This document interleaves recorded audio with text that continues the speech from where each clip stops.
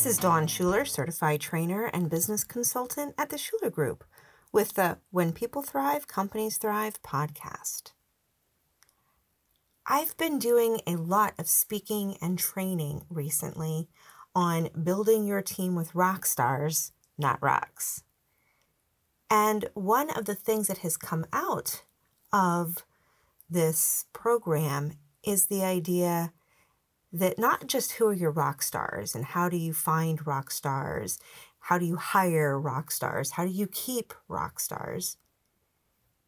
It's also about who you as a leader and a manager and as an organization, what you and the organization need to be. In other words, who do you have to be? What do you need to do? What should be in place to attract and retain rock stars? In one of the events that I gave this presentation, someone come up to me later and said, "That presentation triggered me." And I was a little shocked because I didn't think it was a horrible presentation. I didn't think I called anybody out.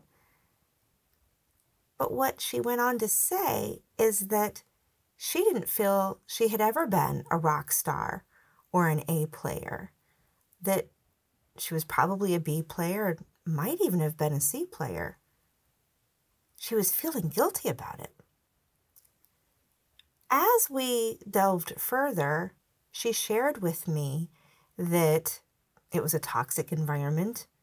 Her manager was a micromanager, and she definitely didn't feel she was thriving there. So I go back to, it's not just about the rock stars or the other people or the employees. There are two sides to this coin. And it is, what's the culture of the organization? Who are you as a manager or a leader? What's your style? To be helpful, we've come up with the 10 ways you drive your rock stars away. Number 1, you micromanage. People need some room to do their jobs. They need autonomy and freedom to be accountable, make decisions. They need to be empowered. And if their manager or direct supervisor is essentially standing over them, scrutinizing every detail, that is restrictive and debilitating. Micromanaging is the absolute opposite of empowering. Number 2, managers who never appreciate their rock stars will help drive those rock stars away. If they don't feel valued, why should they stay? Employees who believe their managers can name their strengths are 71% more likely to feel engaged and energized. Here's another statistic. Engagement plummets to 2% among teams with managers who ignore their employees, compared to 61% for teams led by managers who focus on strengths. And I'll say more about strengths in a bit, but there also needs to be feeling appreciated and valued. You need to feel like you are part of something bigger and that you're important and that what you do matters. Leading into number 3. One way to drive your rock stars away is to not include them in the vision,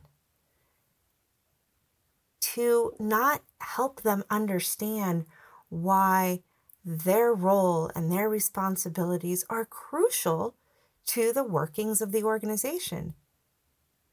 Because if they're not, then what's the point? If what somebody is doing is not necessary and not valuable, then they shouldn't be doing those things. Number 4, not giving your rock stars a pathway to advance to where they feel stuck is going to make them consider leaving and potentially actually leave. So what is that pathway to advance? Is it leadership? Is it becoming an expert in their field? Is it being able to go an inch wide and a mile deep in their particular area of expertise? Number 5, shut them down when they have an idea.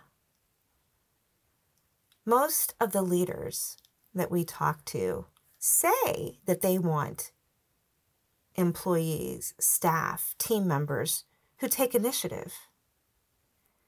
But if every time somebody takes initiative and they're shut down with, that won't work, we tried that, that's not how we do things here, that's not what we need, that there's no time for that, we just need to focus on the priorities and the grass fires and the emergencies right now, they're going to stop bringing ideas. Number 6, you will drive rock stars away if they don't have a mentor or a coach. And I don't mean going out and hiring a professional coach, although that's not a horrible idea. What I mean is someone that they feel cares about their professional development, can be a model for them, can help them up the ladder, so to speak. Now, that mentor or coach does not have to be you if you are not the mentoring or coaching type. Hopefully there is some sort of mentoring program, whether it's formal or informal, in your organization. If not, consider implementing one. Number 7, not emphasizing the importance of self-care. Now, I don't mean that you have to get all touchy-feely in your organization. That's not everybody's personality. But the welfare of your team members, your employees, your staff should be of concern, especially in the current environment, which seems to keep going on and on and on with COVID and political divide and racial unrest. Stress levels are increasing. Some people are reaching out for help outside of their workplaces, but the workplaces need to emphasize self-care. Again, that doesn't mean you, the manager or leader, have to be a therapist or play that role, but it means you are flexible. You offer opportunities or solutions for your people to get the help they need, whether it's through benefits or compensation, a wellness program, bringing in outside consultants and trainers to talk about some of these issues and ways that they can care for themselves better. If your organization isn't already implementing some kind of a wellness program, you're going to go the way of the dinosaurs. The workforce, the way it is now, they are looking for companies where they feel like they have a purpose and that they don't have to choose between their work life and their home life nearly as much as, say, we or the people in the workforce generations before us did. Number 8, another way to drive your employees, your rock star employees away, is to not know their strengths.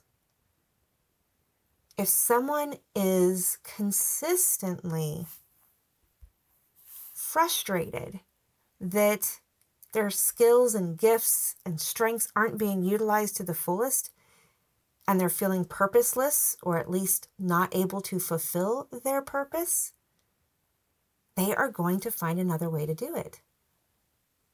to get that purpose fulfilled.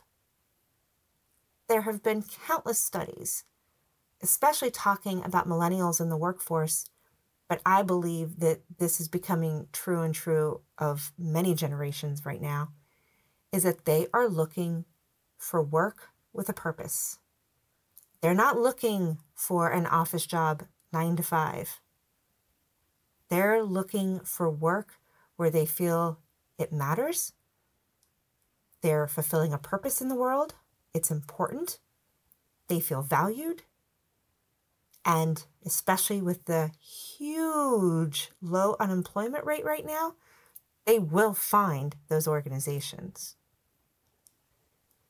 Number 9, not paying them what they're worth.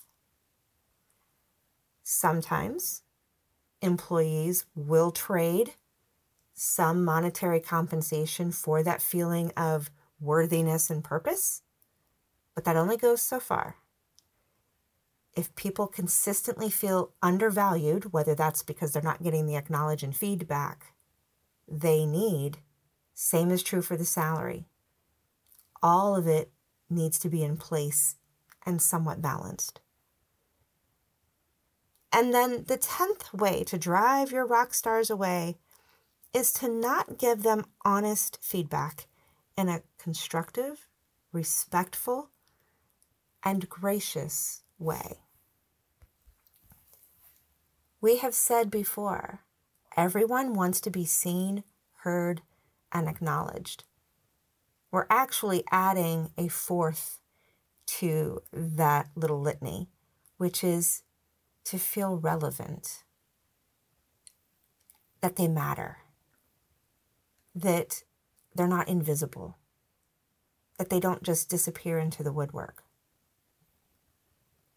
So taking this list of the 10 ways to drive rockstar employees away, what do you need to change? What do you need to change in yourself, your management style, your leadership style? What does your organization need to do to change? If you truly want rock stars on your team, and I don't understand why you wouldn't, then who do you need to be in order to attract and keep those rock stars? If this is something we can help you with, to figure out what your rock star qualities are, how to find them, how to keep them, and what you and your organization need to do to facilitate all of that, please don't hesitate to reach out to us. www.theschulergroupllc.com. Until next time, may you thrive.